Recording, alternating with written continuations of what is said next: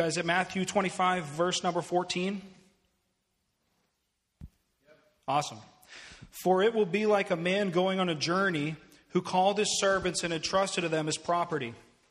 To one he gave 5 talents, to another 2, to another 1, to each according to his ability. Then he went away. He who had received the 5 talents went at once and traded with them, and he made 5 talents more.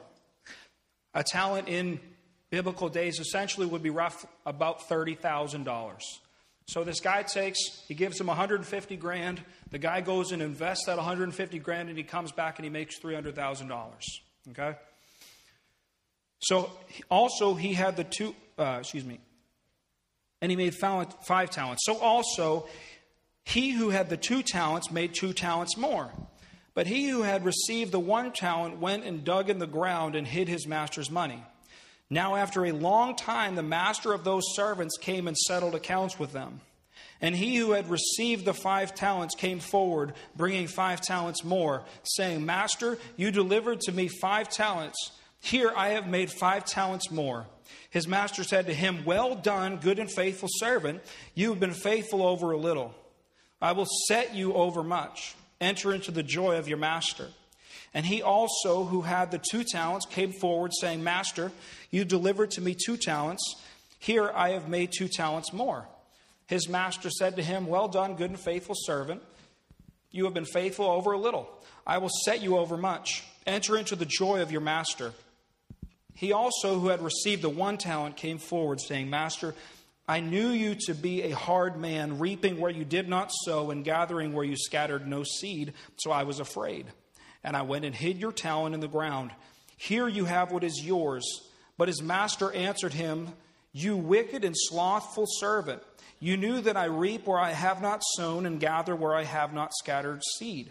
Then you ought to have invested my money with the bankers, and at my coming I should have received what was my own with interest.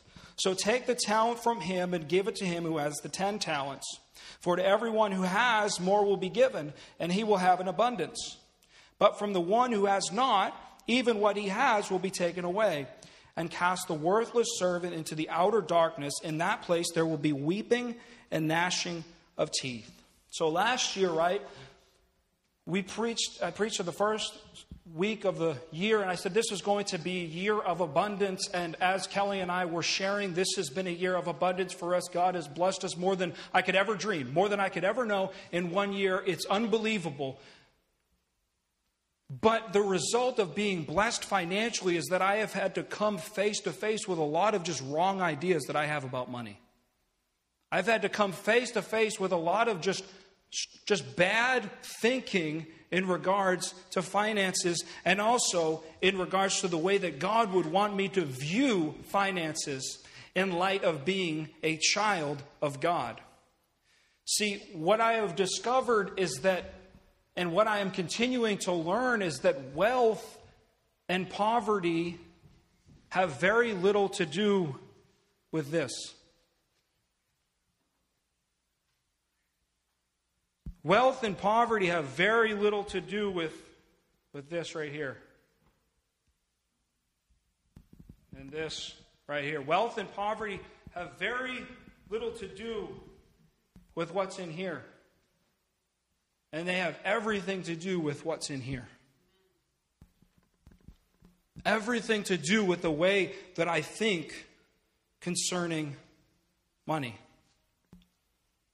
That's why people who win the lottery, we see oftentimes they're in worse financial condition 5 years after they won than they were before they won the lottery. Why? Because they got rich here, but not here. And so they ended up worse than they were before.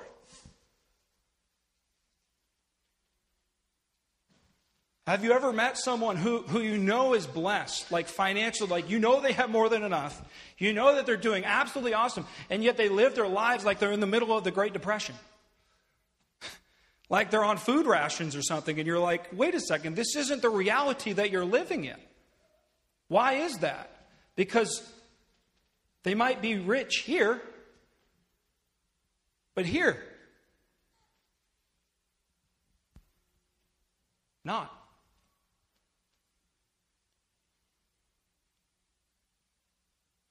Over the last year, I've had to wrestle with my own poverty-stricken mentality and my own poverty-stricken theology. See, there is a poverty mentality that exists from a worldly point of view, that exists in the world, regardless of the church. That has nothing to do with the church. But there is also a poverty mentality that is developed into somewhat of a theology that exists inside of the body of Christ. Essentially, if we look at church history over the last 40 years, what happened was this movement that many have dubbed the prosperity gospel, right? Where these preachers were coming and they were saying, you got to give all your money away, and then God's going to bless you with a Mercedes-Benz, and you just name it and claim it, whatever you want. And there resulted in all of these misuses and abuses in regards to finances. One of my favorite preachers says that when we react rather than respond to an incorrect doctrine, we end up in a worse doctrine than the one that we reacted to. So, a lot of people seeing those misuses and abuses reacted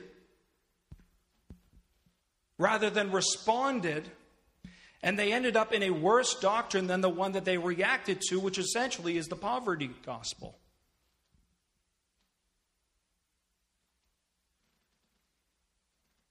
Essentially, they did the same thing. If you look at church history, monks, when they saw the abuses of the Catholic Church, they said, this isn't right. What we're going to do is take a vow of poverty, and we're going to go live in some molehill in Saudi Arabia somewhere for the rest of our lives.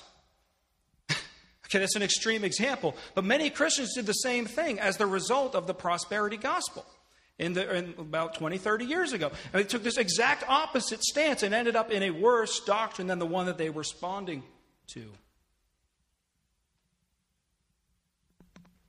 Essentially, they have exalted poverty as some form of closer spirituality.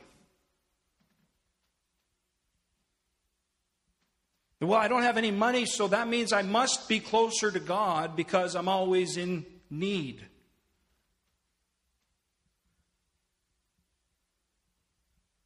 The problem with this theological stance is that poverty is not a spiritual gift, it's a bondage. And if it's hard for us to grasp because we live in one of the richest areas in the richest nation in the world. But if I hopped you on a plane and we went to India, we could go into the slums and watch 4- and 5-year-old kids that are climbing over piles of trash, picking up recyclables so that they can make 17 cents at the end of the day so that their family can eat. I don't think any of us would consider that a freedom.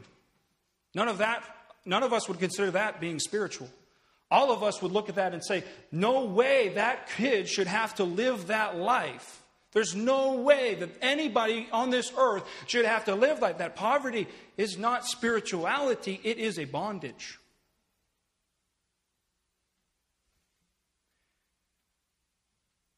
And even worse than that, God's dreams cost money. God's vision costs money. I hate to break it to you guys. Every single thing that was talked about this morning cost thousands and thousands of dollars. If God filled this church right now, like if we got up on a Sunday morning and all of a sudden this place was filled to the rafters, we would have no idea what to do.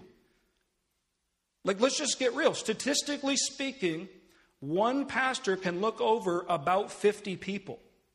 All right? So if we as a church do not have the infrastructure to hire more than one pastor, God is not going to then bless us with more people. This is kind of a family talk, so I apologize if you're a guest and this is like the first time you're hearing me speak. You're like, oh my gosh, this guy's crazy. So this is kind of a church talk, all right? So this is the reality of the situation, guys. We all have visions, we all have dreams, but God needs to change the way that we think about money. God needs to change the way that we think about prosperity. Because God's dreams cost a lot of money. I have a friend right now who is going and doing crusades. And he's doing 10 crusades next year. And each crusade costs $10,000. But out of those 10 crusades, they're believing for 10,000 souls to come into the kingdom of God. Right? God's dreams cost a lot of money. They do. There's expenses associated with paying people to be pastors in churches, with paying for buildings to run and lights to function. God's dreams cost money. And the visions and all the purposes and dreams that God has placed into our hearts and in our lives, I hate to tell you, they are going to cost you money.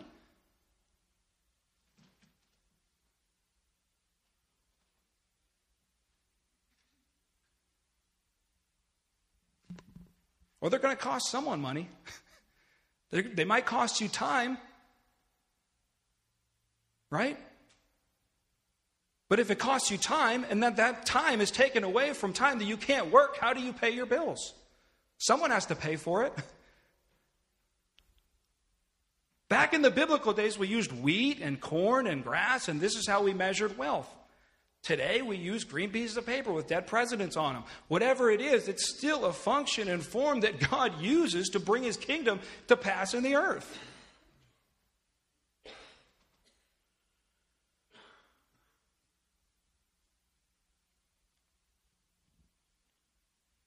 And when God's people embrace this poverty theology, what ends up happening is God's church gets strangled from accomplishing the purposes that God has desired for it to do. And all it can do is just barely survive enough to be able to pay its bills. I happen to believe that God wants His church to do more than barely survive so that it can pay its bills. That is my theological stance, and I'm sticking to it. I also happen to believe that God wants you to do way more than just survive so that you can pay your bills.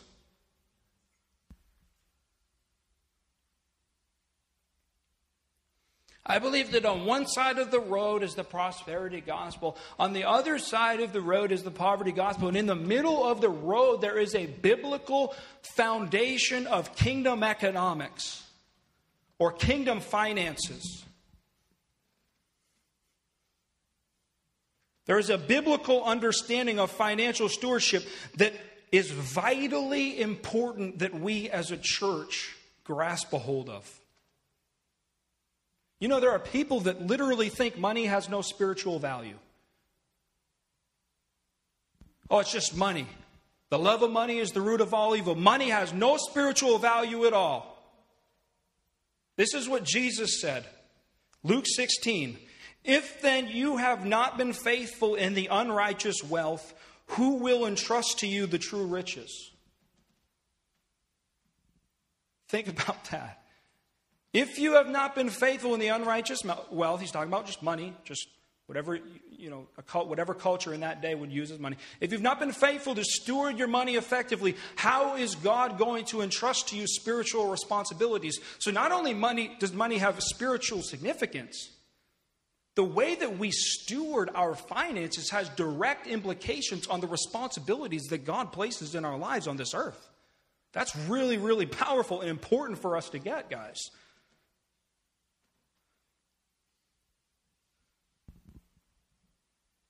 So my goal in this series is to lay a biblical foundation for kingdom finances so that we can create a culture of abundance and live in the overflow of the blessings of God. That sounds really good to me so far. So that we can, A, be an extremely generous people.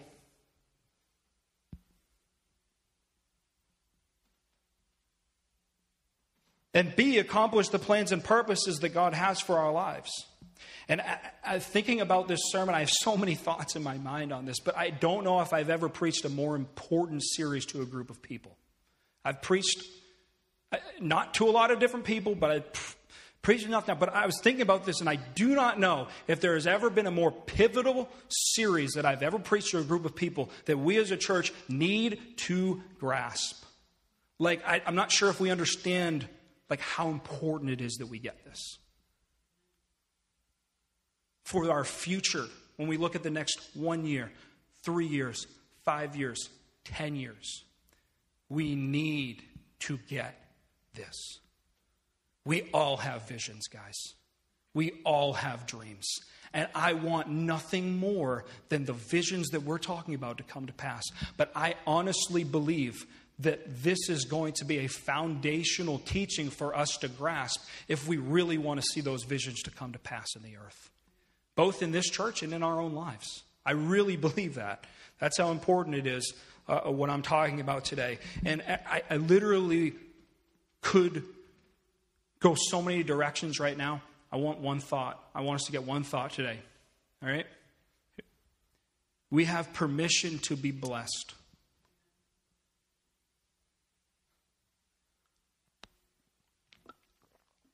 That's it. You may be dismissed. Just kidding. You ain't going nowhere. You have permission to be blessed financially. You have permission to be blessed with money. See, for whatever reason, we feel like we have permission to be blessed in all areas of life except money. Bless my marriage, bless my kids, bless my ministry, bless my job, but keep me poor. Because I don't want people to think that I'm one of those rich Christians that just is going to go out and buy a boat and leave the church and never come back. I'm kind of over-exaggerating here, but I'm trying to prove a point here. This is the way we think, right? Bless me in everything except for money. No. You have permission to be blessed in all areas of your life. That includes money. This is what John said. He said, "Beloved, I pray that in all respects," say all respects, "you may prosper and be in good health, just as your soul prospers." So all respects, John prays, hey, I hope you guys prosper in all respects of your life. So all is this crazy Greek word that means all, everything, all parts of your life, right? And that includes money. That includes the number in your bank account, right? So you have permission to be blessed financially, guys. See, I do this thing. So I'm talking about, I preach to myself more than I preach to you, more than you'll ever know. But I do this thing. When I go buy something and someone says, oh, that's really nice, I feel the need to go into a long explanation about the deal that I got on it. Oh, wow, that's really cool. Oh, you'll never believe this. I bought it for $7.47 on Craigslist. It's supposed to be $3,000. Huh? What do you think about that? They didn't ask any of that. They just wanted to say that that's cool. Like, they don't even care. But I feel the need to, justify how cheap I bought something. Right? Come on, some of you are smiling because you know what I'm saying. Yeah. Oh, yeah. $3.47. I cut 746 coupons last Sunday. That's the only reason why I have this right here, right? So we do this thing where we feel like we have to justify having nice things. And we have to give an excuse to all the people that may or may not judge us because we have nice things.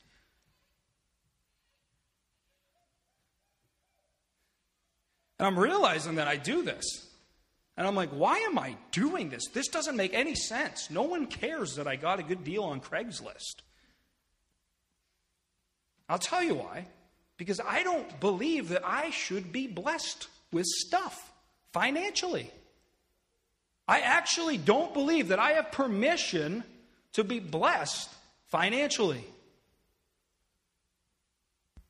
Because God forbid, somebody might judge me.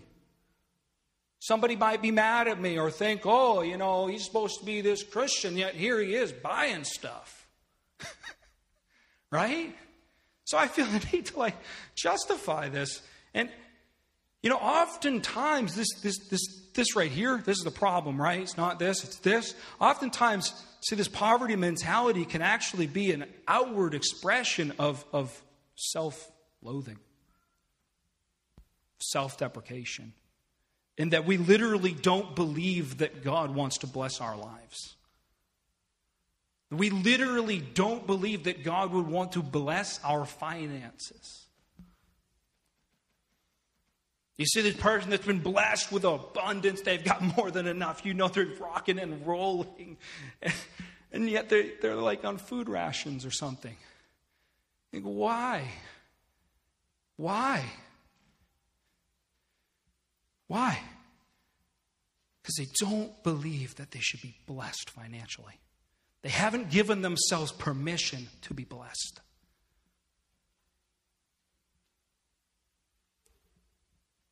And whether you've got more than enough or whether you don't, you need to let the reality of your life line up with the reality of your bank account.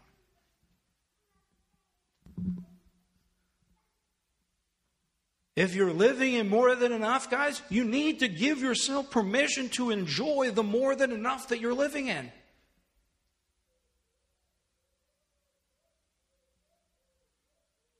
And if you're living in lack, you need to give yourself permission to be blessed. So, in 2 weeks, Kelly and I and Caleb and the grandmothers are going to Disney World. You like Disney World? I've never been. Is it? I've never been. So I'm stoked.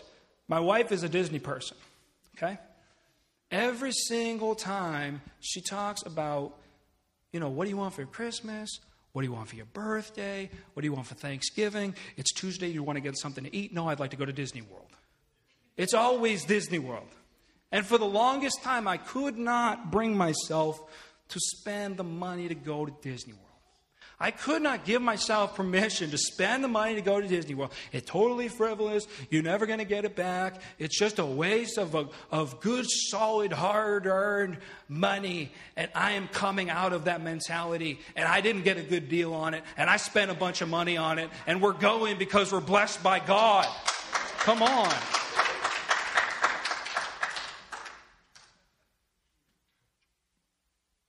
We've been blessed by God. And I'm not going to apologize for enjoying it anymore. Come on. Come on. This is what I'm talking about today. I'm talking about this right here. This right here. Coming into alignment with what God would want you to do with your finances. How about the person who's always giving? Always giving, always giving, always giving. Every time you see them, they've got a present in their hands, and yet they won't spend $10 on themselves.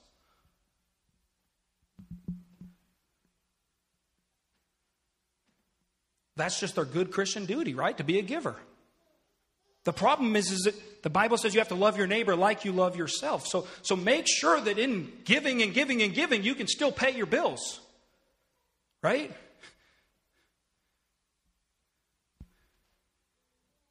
Right? Make sure that you take time to give yourself permission to also receive. To also be the recipient of good blessings that God would have for your lives. Because this is the lie that person tells himself. I'm just doing it for everybody else. But the problem is that it's actually poor financial stewardship. And this is what Jesus said. If you can't steward your own finances, how can I entrust you with the true spiritual riches? Right? So give yourself permission to be blessed. Give yourself permission to enjoy the blessing that God has given you in your life. Amen?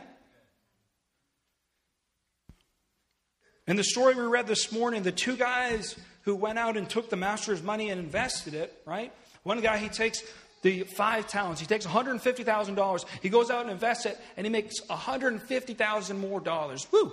300 grand, throw that in the bank, see you later. Another guy comes out, he takes 2 talents. He goes out and invests it. He takes 60 grand, he makes 120, right? Nice job. The other guy, he goes out, he takes his talents, he says, you know what, I'm terrified of making a mess of this. I'm just going to dig a hole and put it in the ground. Right?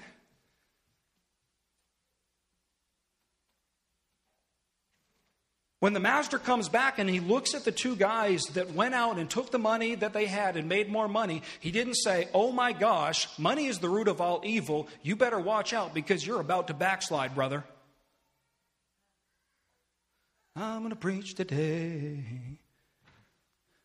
My little preaching song. I preach to myself to get myself excited about preaching.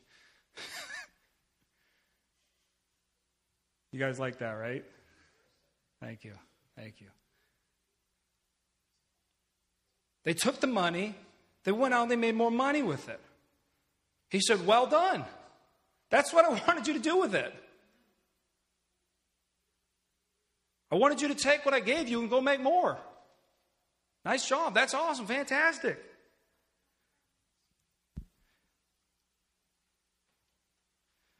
And these guys understood, like, if they go out and make more money for themselves, it's fantastic because they get to be blessed, right? They get to do awesome things. But also, they get to bless the one who gave them the money in the first place.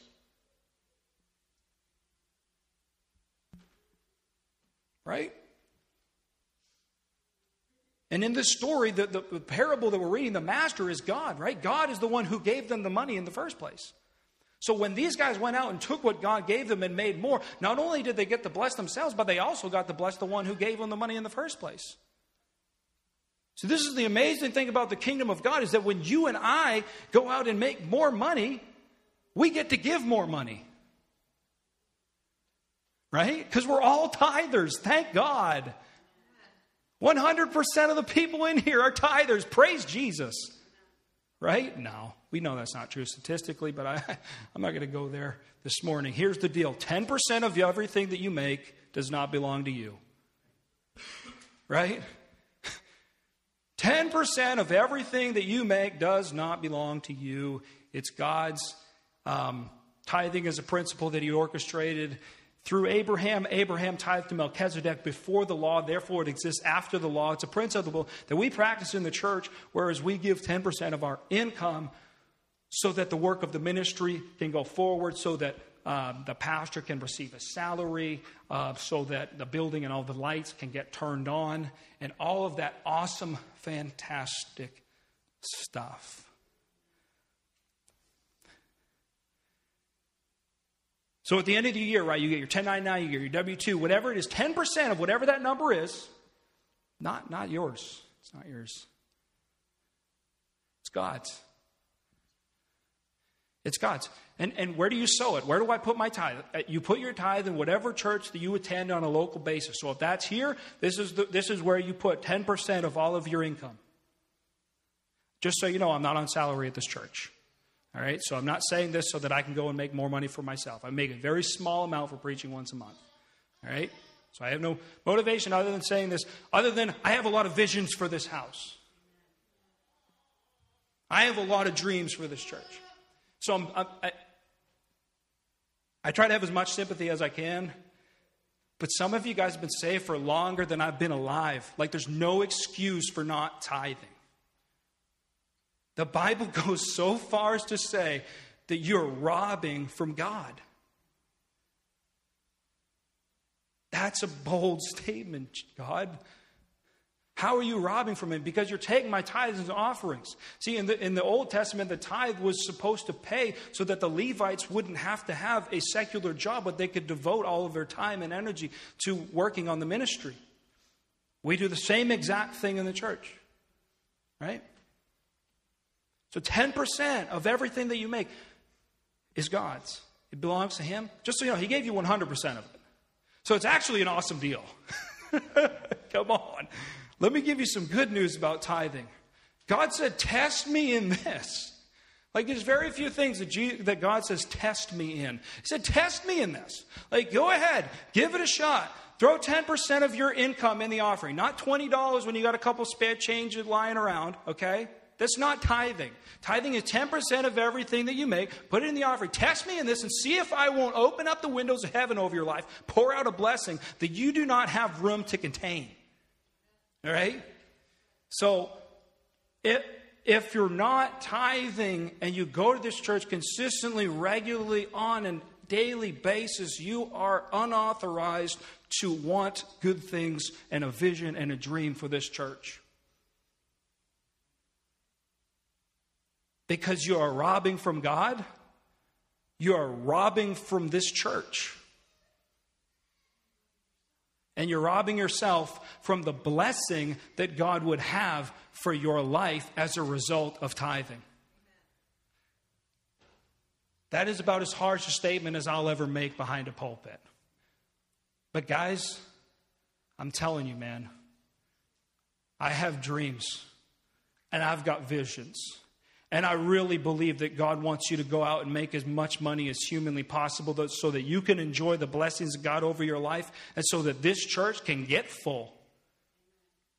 So that this church can be full, so that we can do the work of the ministry that God would want us to do. So that we can see signs, wonders, and miracles. So that we can see souls come in here and not leave the same way again. See, the most amazing thing about giving is that you get to take something that's like a plastic card and you get to sew it into something that's spiritual and eternal.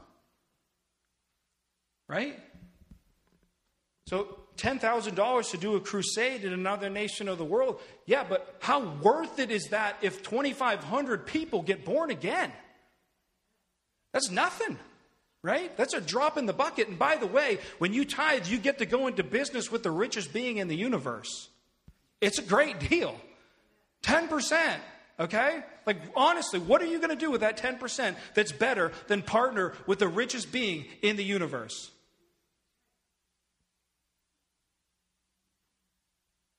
Huh?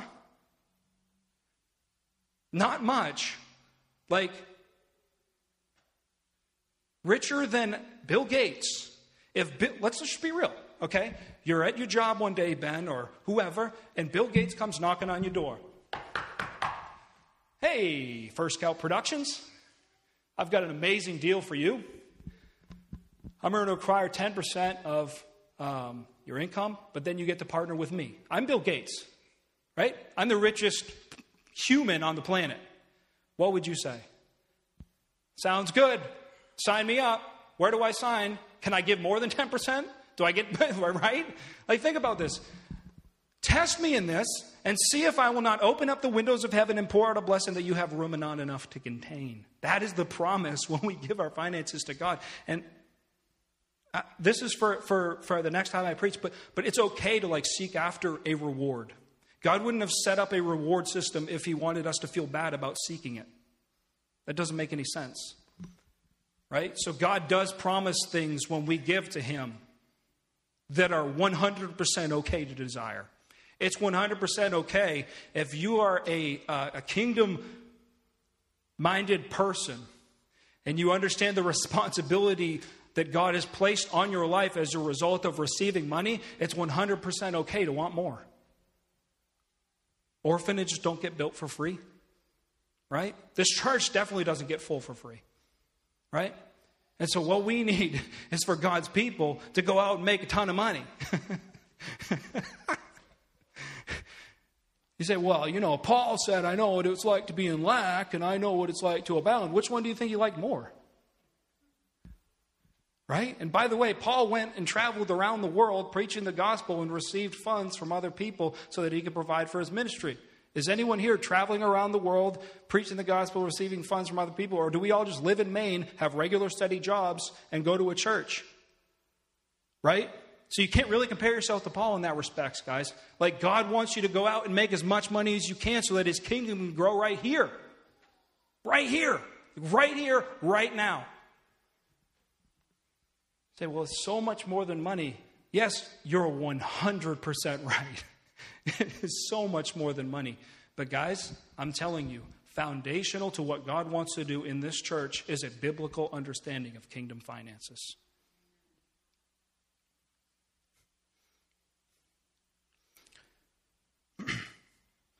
Just like these two guys who went out, one of them took 150, made 300. The other one took 60 and made 120. Were able to bless themselves in the master. Guys, when we are blessed financially, not only do we get to enjoy it, but because we are faithful to give, we are also able to give more to the kingdom of God. And that's just fantastic. Like, that just gets me fired up. Like, if you make $50,000, you get to give $5,000 to the kingdom of God. If you make $100,000, you get to give $10,000 a year to the kingdom of God. That's just your tithe. You could do more than that. If you make $250,000, you get to give $25,000 to the kingdom of God for doing nothing more than whatever job or occupation you're doing. And I'm telling you that the results of that $25,000 are incredible, what we could do in this earth. Right? It's powerful. It's powerful. So here's the deal. You have permission to be blessed. Say this with me. I have permission to be blessed with money. Some of you started sweating just saying that.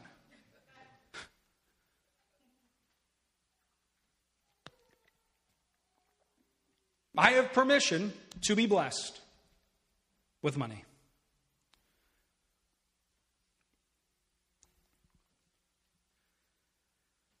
The biggest caveat to that is if you are a tither. I have to throw that in there. Because just going out and making more money for yourself, that's just selfishness. As a child of God, that's just selfish. The reason that God wants to bless you with more money is so that you can continue to grow His kingdom in the earth. Amen? You have permission to be blessed, guys. You have permission to enjoy the blessings of God. Like you have permission to enjoy what God has blessed you with. You have permission to love yourself enough to believe that God wants you to prosper. Beloved, I pray that you would prosper in all things, even as your soul prospers. You have permission to love yourself enough to believe that God wants you to prosper. Not only do you have permission, but I actually happen to believe you have an obligation to prosper. Because you have big dreams. You do. I just heard them. You have big dreams, Ben. You have huge dreams, Sammy. You have Matt, Barry, and Diane. Your dreams, Judy. You have big, big vision. You have an obligation to prosper financially. This is just where I'm at, guys, in my life. I have the dreams that God has put in my heart are way, way too big for me to stay broke. Right? This is so blunt, but I'm just tired of beating around the bush. We over-spiritualize everything. Sometimes let's just talk, family talk. I got big dreams. I can't stay broke. I want to see orphanages built up in other nations of the world.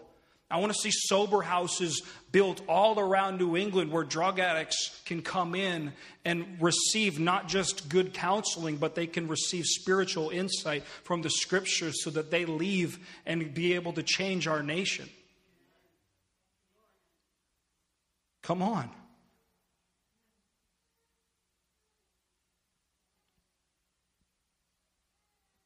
I want to see young people in our area begin to latch hold of the fire of God. I want to see my own son grow up in an environment where the presence of God is present, where we do see signs and wonders and miracles. And this place is filled every time we get together. I have dreams in my heart. And I can't afford to tell myself that it's God's will for my life to stay broke. I can't.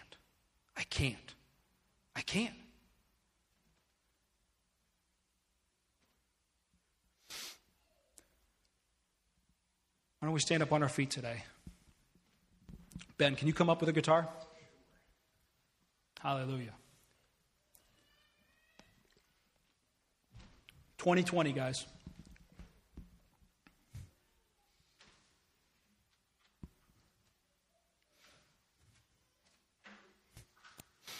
Hallelujah. Hallelujah. 2020, guys. Vision. A year of fulfilled vision. A year where God would begin to actually allow us to see the dreams that He's placed in our hearts. A year where the vision that God has placed on the inside of us would be way more than just a vision. Would be way more than just a pipe dream. Would be way more than just, well, that might happen. 2020, God, Lord, let this be the year where we see your vision come to pass in our lives. Hallelujah.